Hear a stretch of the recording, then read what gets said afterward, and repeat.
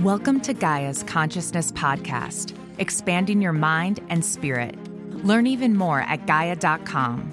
Watch interviews, movies, and original series created to empower the evolution of consciousness. For more information, visit GaiaPodcast.com. Your journey begins here. Marguerite Rigoglioso is back with us, and we're going to be talking about what many of us learned in Sunday school, divine birth, as described in her book, The Mystery Tradition of Miraculous Conception. The way I heard it, Mary was a humble woman whom God picked to impregnate, and the poverty-stricken couple gave birth in an animal enclosure, eating out of a trough. Does that sound about right? That's how I learned it. Welcome, Marguerite. Yep. Hi, nice to be back. A simple little story of humble people. That's right. Not quite right. Yeah, not quite right. So where do we get into this? Because I really want to spend some time talking about Immaculate Conception, because it's something we don't do interviews on and people don't write books about normally. Yes, correct. So, first of all, make your first comment about how that didn't happen that way, and then we're going to talk about divine birth in other ancient cultures, not just in the Christian tradition. Yeah. Well, I've been researching this for more than a decade now about divine birth, and I discovered that there was this whole tradition in ancient Greece. Not only in ancient Greece, but in ancient Rome and all over the world, in the ancient Middle East, in northern Africa, all over, Native American traditions have what I call divine birth traditions, okay? Mary comes out of that. She's not the first, she's not the only, and she's not the last woman to have divinely conceived.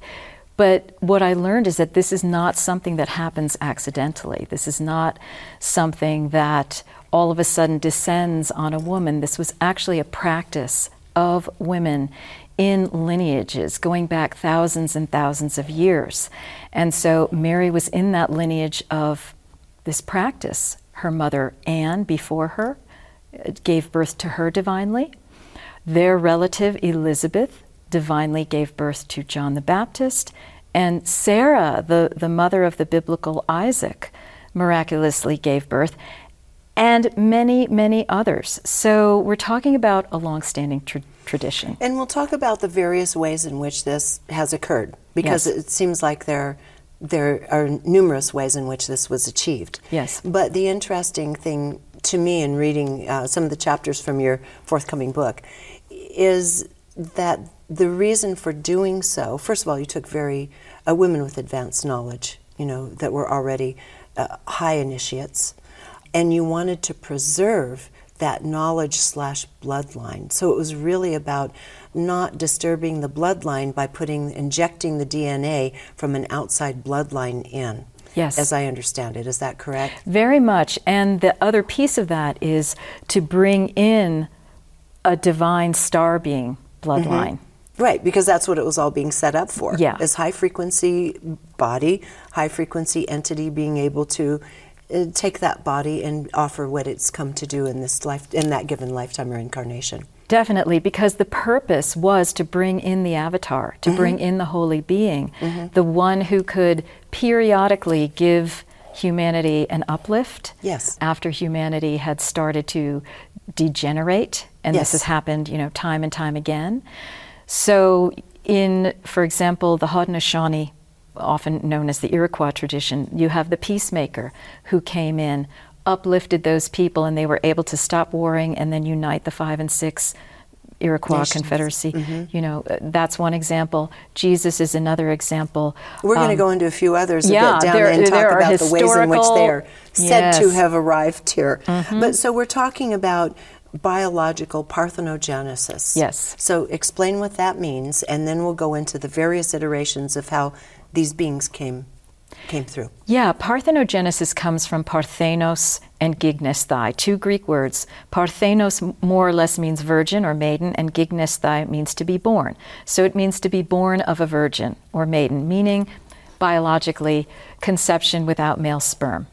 And so oftentimes this would be women having sex, so to speak, in their own minds and in their own energy field with a divine being. Right. Well, initially, I find these like 4 phases, right? Initially, it was them having a kind of a divine encounter with themselves as goddess, as universe. That's divine parthenogenesis. And the early stages of conception could happen that way. Then there was a second phase where they would have conception, and it would result in, the first stage would result in a female child, okay? Because this is, the woman's eggs are, she's basically replicating herself, essentially. X. Yeah, XX. the X chromosomes. Right. But in a later phase of this, the women would be able to conceive, self-conceive, but conceive a male child. But it was still parthenogenesis. Then, a little bit what you were talking about, there was the phase where the women started going into this ritual. It would be a very deep, high-level ritual, attempting parthenogenesis, and all of a sudden they would be met by the presence of a male god. And then it would become a kind of a sexual encounter. And initially... Between dimensions, and we have stories all over the world of women having sex with gods, essentially. But this really initially wasn't a welcome thing. This was more like a rape seduction. Okay, and that's where all the raped maidens of the Greek tradition represent that phase of it. As that further degenerated, the women started then not being able to fight that whole wave, and so they started cultivating it. And they started actively having these rituals and rites of having sex with these gods, and this is how, for example, the Egyptian pharaohs came in. Well, actually, it was before, the Egyptian pharaohs is a later stage, but this would be the woman having sex with a god and then giving birth. So we have many stories of, Apollo and Zeus, and in the Greek tradition, for example. And then a later stage of this is they would have a male priest as the stand-in actor for the god. Like it started degenerating. To where they needed a physical presence. A physical presence. Male presence, yes. And that was Egypt, okay? So the male pharaoh would kind of get out of the way, and then the god would come in and would impregnate the woman. But at that point, then because there was a male biological body, they could claim the child in the male line, you see. And this had implications. And we're going to talk about the implications, because then the mother, who was usually a priestess or a very high initiate, queen, no longer had the ability to kind of inculcate her knowledge into the child or the son. Absolutely. It was taken under the domain of the men, and a whole different type of development occurred as a result of that, as you would think. So first of all, let's talk about the role of the virgin. Why virgins? And these are often, we have to remember historically, girls were conceiving and having babies from the age of 13 and 14 commonly throughout all different societies around the world. Now, not in Atlanta in ancient times, so time ran differently, age ran differently, but in modern history, this was common. Yeah. So, why virginity? For a woman to give birth to a certain type of being, this kind of star being, let's say, for simplicity's sake, she needs to retain the purity of her womb space. And there is something about the entry of a male into the womb space that disrupts that particular thing. It's fine. It adds another energetic imprint. It's fine for conceiving the way most people conceive, so there's nothing wrong with that. It's not like that's an impure act. But you're trying to keep a pure bloodline in this case. Yeah, and you're trying to keep the woman's integrity and connection with divine Sophia, as we might call her. Strict feminine divine consciousness, right? And if you bring a male into that, it switches it. So the virginity has to be there for energetic purposes and for the vibration of the being that can be incarnated. That is what that was all about. And a lot of these priestesshoods in ancient Greece and elsewhere required the women and the girls to be virgins because they were conducting all sorts of divine powers. And they could not have that introduction of the male element into their space while they were doing that. So most of the Greek priestesses were virgins, or if they came into a priestesshood, like later at Delphi, they had to become celibate. Right, that's what I was just going to bring up, Delphi, yes. All right. So that it was important to, again, maintain one's energies and their direct connection and not have it dissipated through relationships with others. Exactly, but that became used, of course, later as a sign of moral purity that was then impressed and forced on all girls and all women, and that's not what it's meant to do. It was a tool. Interestingly, this is off topic but on because you brought that up. There is a movement happening right now, and there was apparently a congress of people gathering where young women in strict Christian faiths are leaving their faiths. And a big part of it is because they're tired of having that kind of morality imposed upon them but not the husbands, of having to literally allow the male to have dominance over them, and they're bucking that and saying we don't want to live that tradition anymore. We don't feel that's our truth anymore. And it's a fairly sizable movement occurring right now. Yeah. And yes, of course, many people will not want the virginity requirement imposed on them. Yeah. I think that what understanding what the virginity is really all about is it allows women to make clearer choices about if they want to go into a certain kind of a spiritual path. They can willingly embrace the virginity without feeling like they absolutely have to for moral purity reasons, but rather they're doing it for a certain energetic holy womb chakra reason. Whereas women who do not want that do not have to go there, and they can still be just as holy. In fact, there's a whole tantric divine sexuality with men path that's just as holy, but it's just a different thing, right? So we're getting clear now with this work about what virginity is, why, and how and where it does and doesn't need to be imposed on women. Right. And this practice did run through bloodlines. This is all over in all these traditions. Definitely. So let's talk about a few of them, which you mentioned in your book. And one of them had to do, well, you talked about Sarah, who conceived Isaac as quite an elderly woman. Yes. Right? Right. And see, that's also something that I'm starting to realize, that the concept of elderly was very different. There was a whole continuum, because what I'm discovering is that the women who were in this virgin birth practice may never have been menstruating from day one because they were on a purification diet. So which therefore, ceases the whole cycle. Ceases the menstruation, because menstruation is used to purify the system. When you already have a pure diet, you don't need to purify the system. So they live more ascetic lives in that sense. More ascetic lives. So there was this continuum. It wasn't like, oh, these girls were menstruating and then they stopped menstruating and now these older women are somehow conceiving. It's that this purification was happening throughout their lives, so it's almost as though it was a seamless into elderhood. So these women could still conceive into what we consider elderhood, right? And sometimes it took the women the whole lifetime to be able to get there. So that's where we have Sarah. That's where we have Mary's mother Anne. That's where we have their relative Elizabeth, who conceived John the Baptist, right? Sometimes it took a very, very long time for them to achieve it. And their partners were never conjugal husbands, okay? So Abraham, my research shows that Abraham was not the conjugal husband of Sarah. Joachim was not the conjugal husband of Anne, and Joseph was not the conjugal husband, at least initially, of Mary. They were guardians, sacred guardians, who would support them energetically in their role of divine birth priestess, essentially. Interesting. And with Mary, which we'll get into a little bit later, she did end up having a normal life, normal relations, and other children as well. Yes, later. But we'll get into that in a bit. Let's talk about Taoism and Lao Tzu. His mother, Lao, apparently was impregnated after witnessing a falling star? Yeah.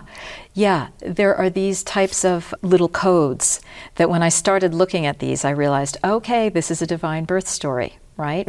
Witnessing a falling star. In other words, she was opening her vessel to receive the star being, probably because she was trained, but that's the part of the story we don't hear, that she was trained. We barely hear what her name is, and it focuses on the child. And so what's happening now is the resurrection of the women in these practices, right? Zoroaster, same thing.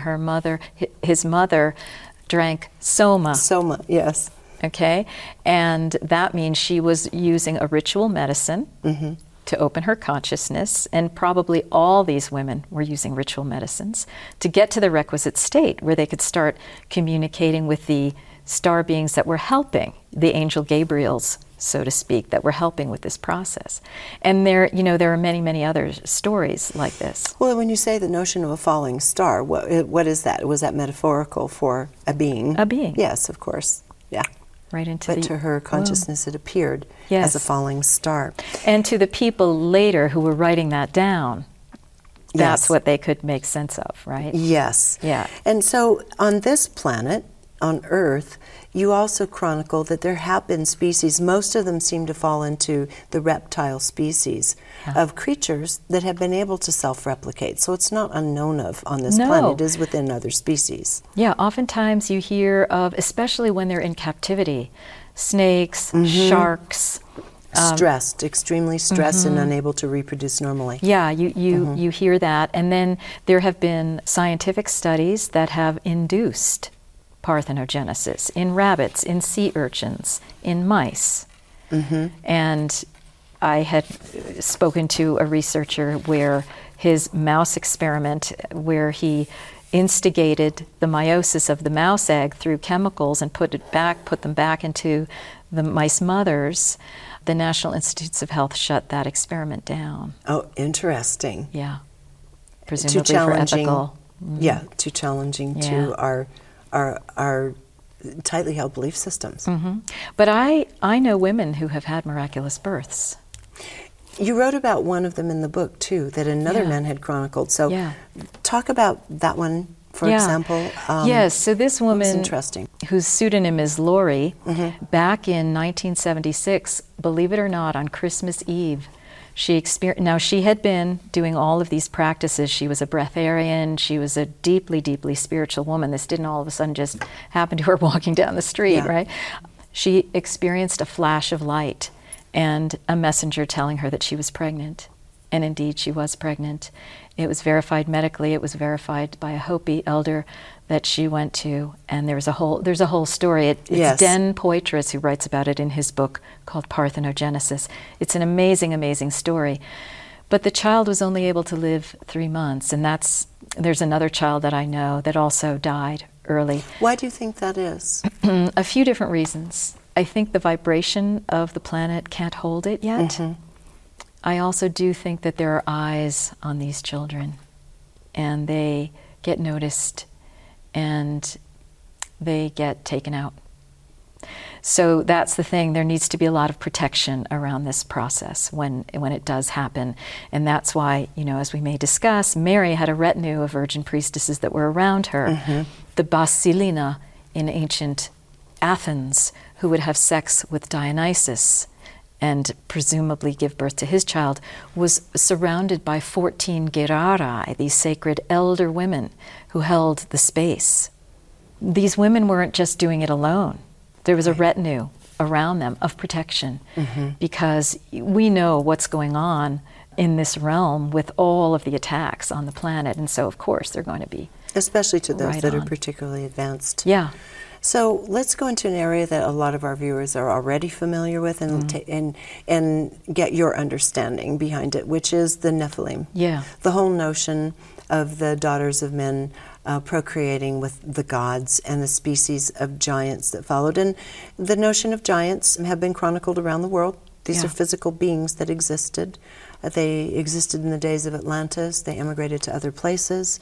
And so they're commonly chronicled even in the United States and Asia, Europe, all over. Yes. So I will talk about the Nephilim and that whole situation.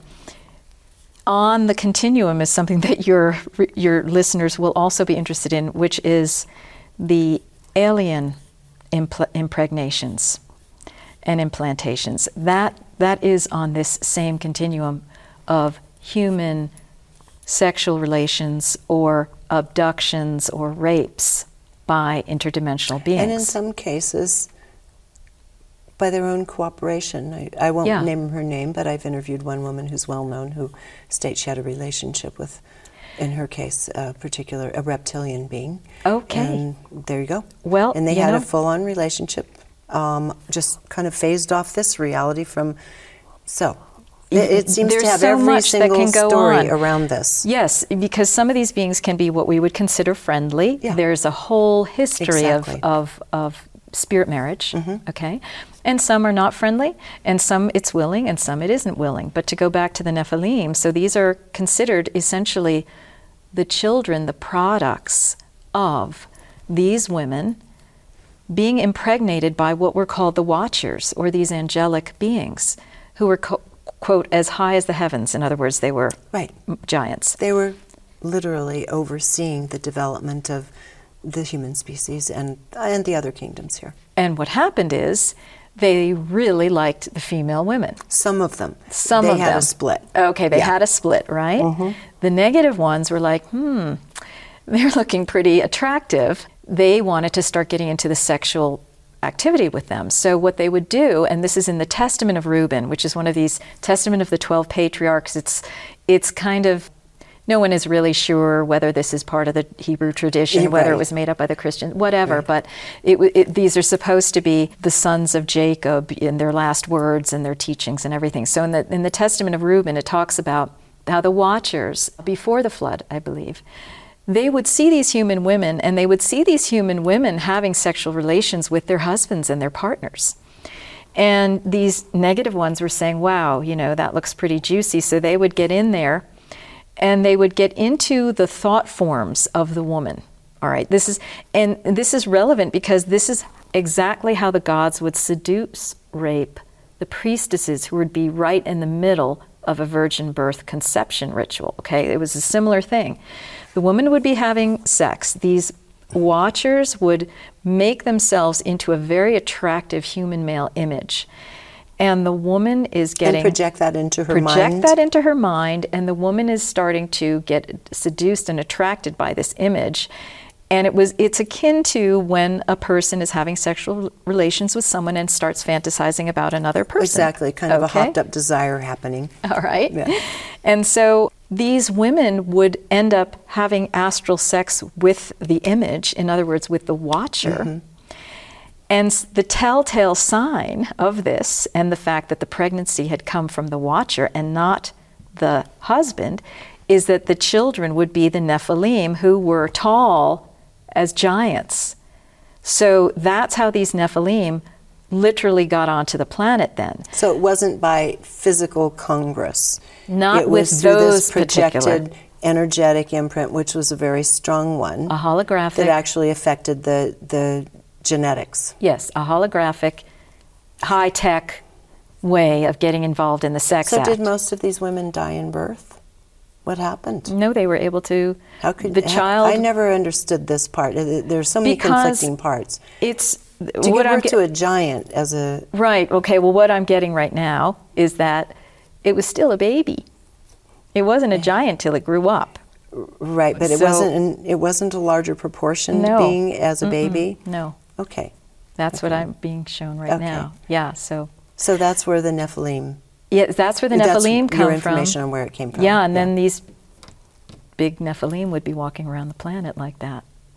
And in what you've read and been shown, did they possess certain levels of knowledge and abilities beyond the normal human at that time? The women? No, the Nephilim. The Nephilim. The offspring. They would, they would possess the information of the Watchers. Okay?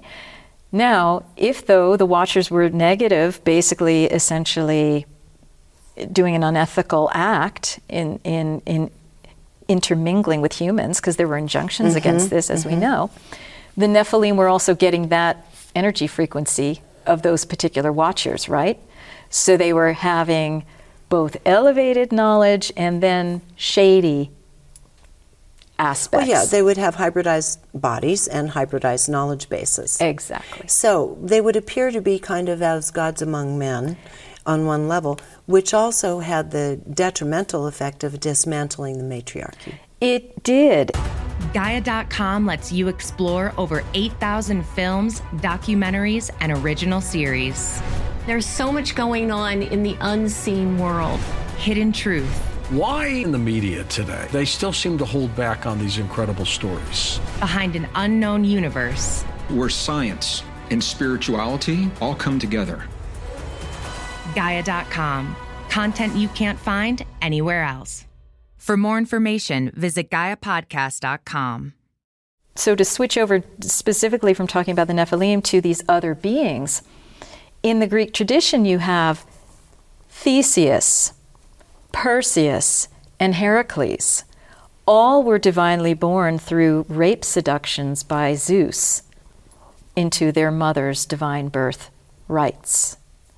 And so these sons of the god were born, and they had tremendous powers, Theseus, Perseus, and also we'll throw in there a historical one, Alexander the Great.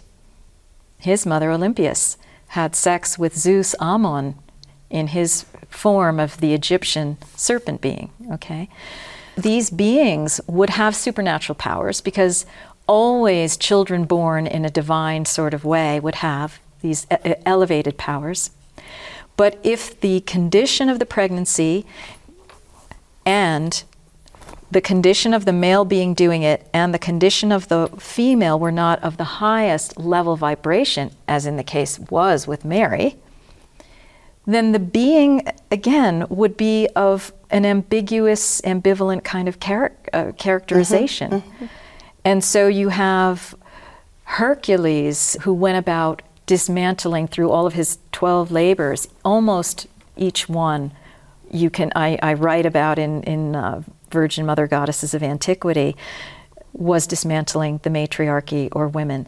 Perseus was forced to cut the head off of Medusa, who was a virgin birth priestess. And Theseus seduced Helen and essentially abducted her before Paris ever even did.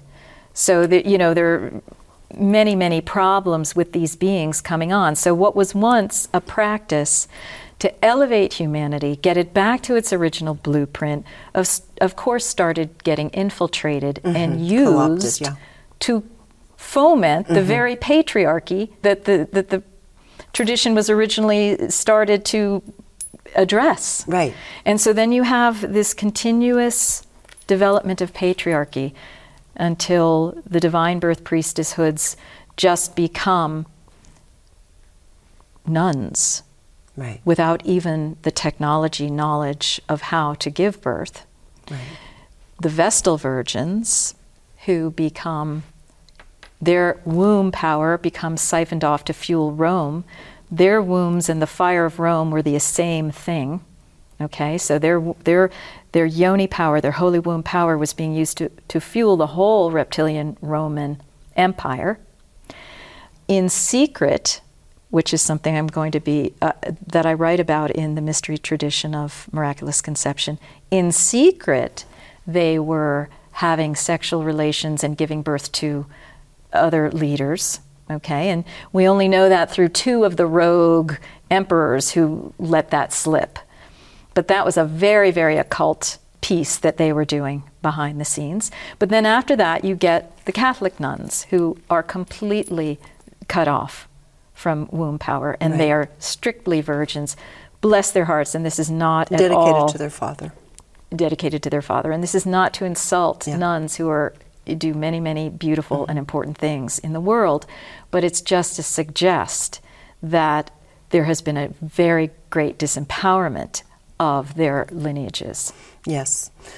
Let's go back to something that is, we were kind of touching in when you were talking about Anne giving birth to Mary, Mary giving birth to Jesus, and that is mother-daughter twinning, which is interesting. It even mentions in some texts where Mary gave birth to herself. Oh. So that's interesting. I can share that with you later, but go ahead. Cool. So let's talk about this twinning and this possibility of using the mind to be able to replicate. Yeah. So this is the original type of parthenogenesis, and some would say the original type of reproduction of humans to begin with.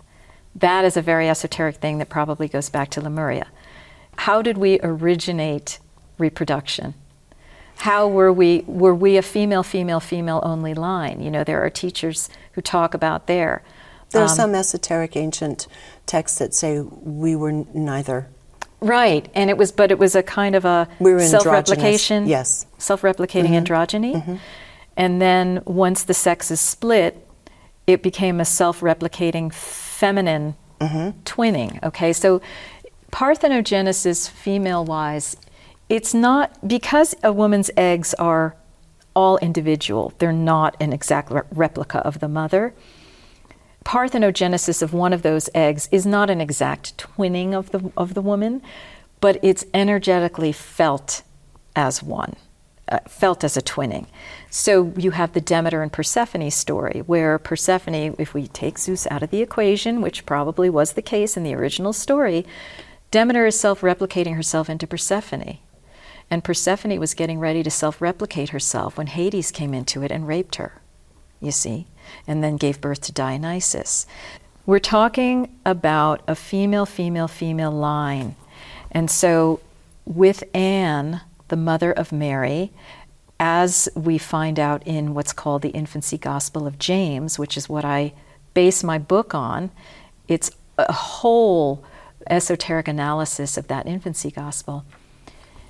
She would have been doing that original practice of giving birth to herself, and it was coming out as Mary, who is her own personality, but a replication of the great high holy Sophia, you see. That's where it's women replicating the goddess energy. So now we move to Mary. Yeah. Okay, and we'll spend our conversation on Mary from this point forward. So Mary, the way you understand it, actually gave birth to Jesus in a cave. Yeah, that's what that gospel tells us. Yeah. Because they were in transit, and she and Joseph were in transit in the desert. Apparently with quite a few little challenges along the way Yeah, they in had this a journey. lot of different, we could spend forever on that, but it will be in the book. Right. And they went into a cave, which is, of course, the original location of ritual for humanity, for women, for birthing rituals, for death rituals, and so forth. So, yes, it was a cave. That's where it happened. And there were these miraculous things that happened around, a light emanating from the cave, and so forth, and the witnessing of 2 different midwives, and so forth, to the process. So let's stick with Mary, the vibration of the name Mary, and who Mary was as a being, and her influence on her son. And let's just go into the story of Mary. Take it away. Yeah, so Mary, one of the very important teachings to have come in this time, in recent decades, is from Swami Sri Kaleshwar, who is a now deceased Hindu saint. But he brought through information that was on the ancient palm leaf manuscripts from India, and he also claimed to have past life recall of being with the Holy Family. We also have information coming through someone like Claire Hartsong, where she channeled in her Anna, Grandmother of Jesus book, and so forth. Much, much more about the Holy Family and who Mary was than we have been given. I particularly like Sri Kaleshwar's information because it corresponds with what I intuited from that gospel, the Infancy Gospel of James, starting with her name, the vibration of her name. It would have been Mariam originally, okay? And there's a scholar named D.M. Murdoch who traces that to the word Mary in Egyptian, which basically meant love, divine love. So her name was all about the beloved one, the one who loves, the one who is divine love, right? So right off the bat, we have that name, which became a priestess title. That's why we have all of these Marys running around. Well, even in Egyptian history, Mary Totten, for example. Yeah, okay. It runs throughout. Exactly. It was a title related also to Isis, who was a previous incarnation of Mary. Mary had many, many incarnations. That's the thing. Sri Kaleshwar said she had millions of incarnations before she was able to perfect herself and go into the final lifetime that she had for her ascension. And just as Jesus was able to help people release a whole bunch of karma, Mary, by his sacrificial death, Mary, through all of the processes that she went through, is enabling people to ascend much more quickly. Now people are not going to have to go through 1,000,000 lifetimes like she did in order to experience their ascension, or what I call their inscension, because it's an interior process. So she was very learned through lifetimes and lifetimes of study And in this lifetime, the one we know of her as Mary, Kaleshwar talks about, and she had a protocol. She would sleep from 11 to 2 a.m. From 2 to 3, she would be meditating. From 3 to 5, she would be talking to the angels, channeling. Okay? Every day of her life. And she was doing these mantra practices. And she was working with sacred symbols, yantras. This was part of it. It was a whole program that she was involved in this lifetime, which is also available to women today. And I've been going through that process of, it's a mantra purification process of your holy womb chakra. So we're not just talking about history here and, oh, great for Mary, but what about the rest of us? No, this is something that's applicable, and that is why it's awakening now. Because we are in this very intense time where we're moving into fifth dimensional consciousness. We have the capacity, and we can start accelerating very, very quickly. So she was an extremely learned woman. She was a very open channel. She was a prophet. She was a healer. She was a teacher. She was the main teacher of the whole Christed enterprise during Jesus' life and afterward. And you say she was really his primary teacher. Primary teacher. His mother. Yes, they were soulmates. That's what Sri Kaleshwar uses, that exact term, soulmates. And I find that so beautiful, because a soulmate can be many different things, but it's just a deep, deep soul connection. They were not married or, having any kind of relationship like that. That was for Mary Magdalene, okay? He was also soulmated with Mary Magdalene. But you also say that she was a teacher to Mary Magdalene. She was a teacher to Mary Magdalene. So talk about that relationship. Yeah. In a book by Maximus, it's attributed to Maximus, called The Life of the Virgin. That's an apocryphal gospel. These are all apocryphal, meaning they've been thrown out by the Catholic Church. Yeah. But we find out that she was Magdalene's teacher.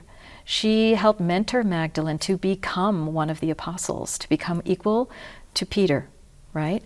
And she was also so it's very clear in the writings there that Magdalene was learning from her, okay? And Magdalene was being the wife of Jesus by one storyline. That means that Mary was her mother-in-law. Right. Okay? So that's another thing. Mother-in-law that's and very teacher. Important. Yeah, mother-in-law and teacher. So in Sunday school, Mary Magdalene's a whore. Come on, let's get this straight. Okay, so, I mean, we have had the awakening to Mary Magdalene, right, over the last several decades, with all these books that have been coming out, the Da Vinci Code and so forth. So now this is Mary's time. With this work that I'm bringing forth, essentially, we are coming to understand her in a whole different way by understanding her divine birth in a real way that intelligent people can get with, that is explainable suddenly. That has historical precedent. Yes, it's part of something that was going on worldwide. And also by looking at her apocryphal gospels to see who she really was, and then hearing from channelers like Sri Kaleshwar, and he wouldn't identify himself as a channeler, but he was a prophet and he was a teacher, Claire Hartsong and so forth. And all of us, and you, and me, and anyone who starts tuning into Mother Mary, she is available. She is here as a very high, holy, divine being. Because of all of her lifetimes of work, she has been able to ascend to full goddesshood on the other side. And so every individual can access her at any time. And you choose to do this upon occasions, yes, because you have this strong resonance with Mary. Yes, and I never thought that I would. Well, okay, so we've been talking off camera about some of the events that have happened in your life by calling upon this energy. And one of them, I said, you have to share this when we're on camera because it's so literal. It's crazy. It's so literal. It's so literal. So here you say you've been house hunting, okay? Yeah. House hunting, you've looked at probably 100 houses by now, right? Finally, it's like, please, Mother Mary, would you please help me find my abode? Please, please, please. I want to find my home, right? So you go through this process. So you pick the story up. And give me a sign. And give me a sign, okay. I always feel guilty saying, give me a sign, like I don't like to test the deities that way, right? But no, you just wanted reassurance. I wanted reassurance, right? And I said it in a nice way. That you weren't buying the wrong house. Right. Okay. Right. And this, mind you, is the third miracle. So if we have time, we can talk about the other two miracles that I've had. We'll have a little bit of time to do that. Yeah, let's talk about this one. Well, this is the third miracle that has recently happened. So me, with my little modest amount of money that I can do this for, I go into this one house, and it's cute right off the bat. It's a fairy house on top of it all. You know, it looks like a little fairy house. And so I notice, the long story short is that the realtor ends up taking me into the woman's office. And essentially there's a shrine there to Mary. Okay, now this is in the house you're looking at. In the house. Which they weren't even listing, really. They weren't even listing it. But they were nice enough to show you the house next door for sale. Yeah, they were showing me, okay. So there were anomalies to begin with. Okay. Right. And so I walk in, and there's basically a shrine to Jesus with the Sacred Heart. The Pietà is there, and I'm like, well, okay. I didn't first get it with the Pietà, even though I... Because it's relatively common if you're a Catholic, yeah. But what is there? A laminated prayer card with Jesus and Mary with the Sacred Heart, the exact one that I have. The exact one that is my traveling altar prayer card for years now, and the only one that I took with me on my writing sabbatical in the last year. And I was like, oh. And I thought, oh my goodness, she wants me to live here. It was a little farther out than I thought, but she wants me to live in this house. That's my clear sign. And there were other signs. The seller's name is Mary. She has a devotion to Mary. You know, we start talking, and, you know, she didn't even show it to anyone else. I love it. And you have your home. I have my home. Your cute little home that you get to pour your love into. Yes, so that's the miracle number 3, as you say. Miracle number 3. So let's talk about miracles number 1 and 2. And it is important because what I'm calling the resurrection of Mary, we need to know that she's a live, living presence. She's not this sort of boring, sexless. You know, that's why I was arm's length with her for years, because I thought, well, who wants to be associated with that, right? Mm-hmm. And everyone could get with Mary Magdalene a lot easier because she's sexy, the sexy one, right? But now Mary is coming in. Well, I had surgery on an ovary a couple of years ago to have a cyst removed, benign, thankfully. But when I woke up in the recovery room, I had the overwhelming sense of Mother Mary being there. And I thought, oh my gosh, she's real, right? Because she was theoretical in a sense. Very theoretical until you have an altered state experience, right? Or a series of synchronicities that start getting really interesting. So that was my first one, my presence, feeling her. The second one was fast forward to a year and a half later, there's another lump on my ovary, same ovary, and they're palpating it and feeling it, and I get my first ultrasound, and it's there, and it says finding significant, and I'm, completely freaking out now at this point. And I said, okay, what do I need to do? So I decided, all right, I've got to start doing the Holy Womb chakra practices. I went into a meditation, and basically I was shown, this is not about you're going to get sick. This is about you need to start paying attention to your womb finally, Miss Brainiac. Okay, so I will. Get out of your head and into your body. Get out of your head and into your actual womb. And so I started doing these practices that I'm going to be teaching people. And I did the main mantra, the Mula mantra, and I started envisioning Mary's womb merging with mine. And then I kind of forgot that I had asked for a healing, and I was going in for a second ultrasound and all this, and the doctor comes in all flustered, and he's looking at the paper saying, well, there's nothing on your ovary. And of course, in that moment, it all really came together for me, because I thought, whoa, okay, this stuff is real. She's real, the Holy Womb chakra practices are real, the visualization of, she's serious business here about women's wombs.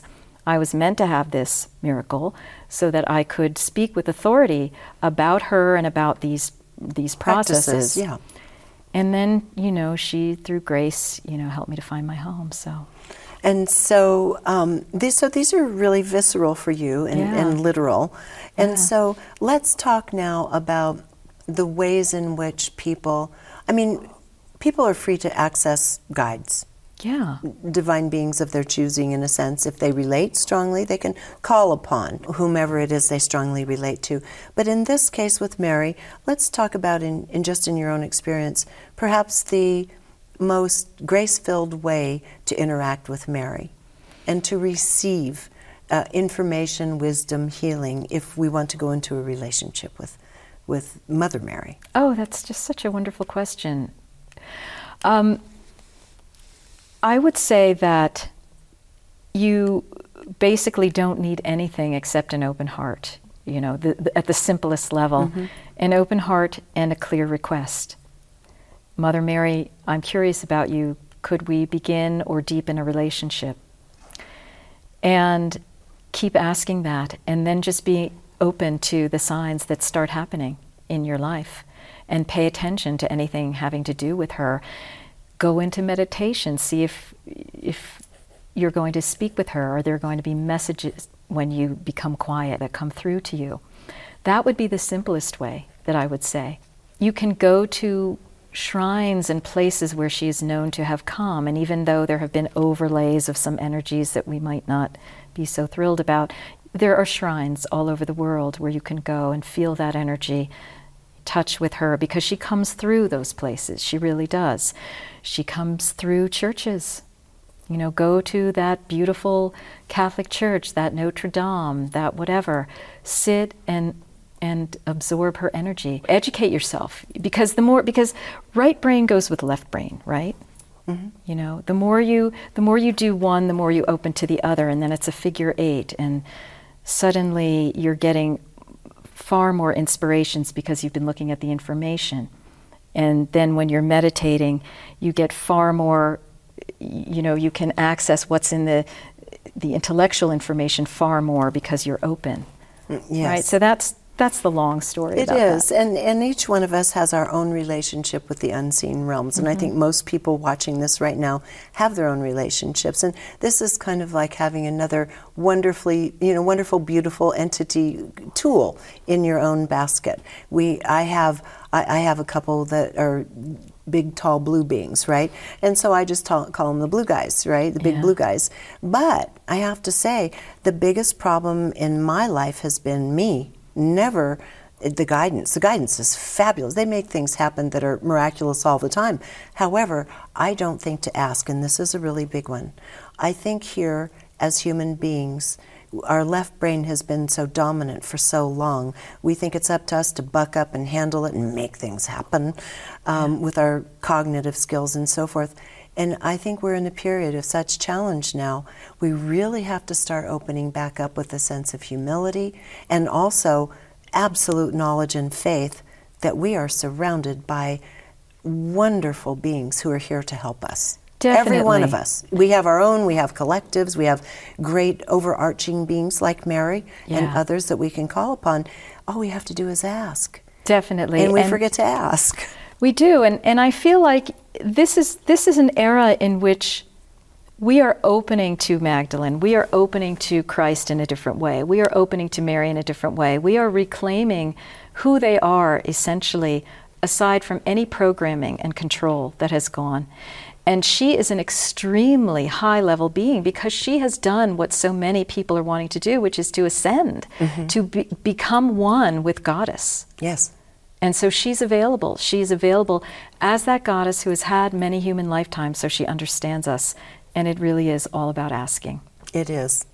And even if we want to help her, fill the role of realtor. If we're getting turfed out of our homes, we'll all need a little Mother Mary help in finding new abodes these days. That's Any right. final thoughts before we say goodbye? I would just say she's available. Yeah. She's available, and I think that it is important to understand her divine birth, that this was a real thing, that it was something that is possible for women today as well. Because as we start looking backward and seeing, well, what did they do? What was this all about? Then we start looking into how are women conceiving today? What other kinds of high practices can we bring in? Because I think we would all agree that we could use a few good avatars right now, correct? Yes, absolutely.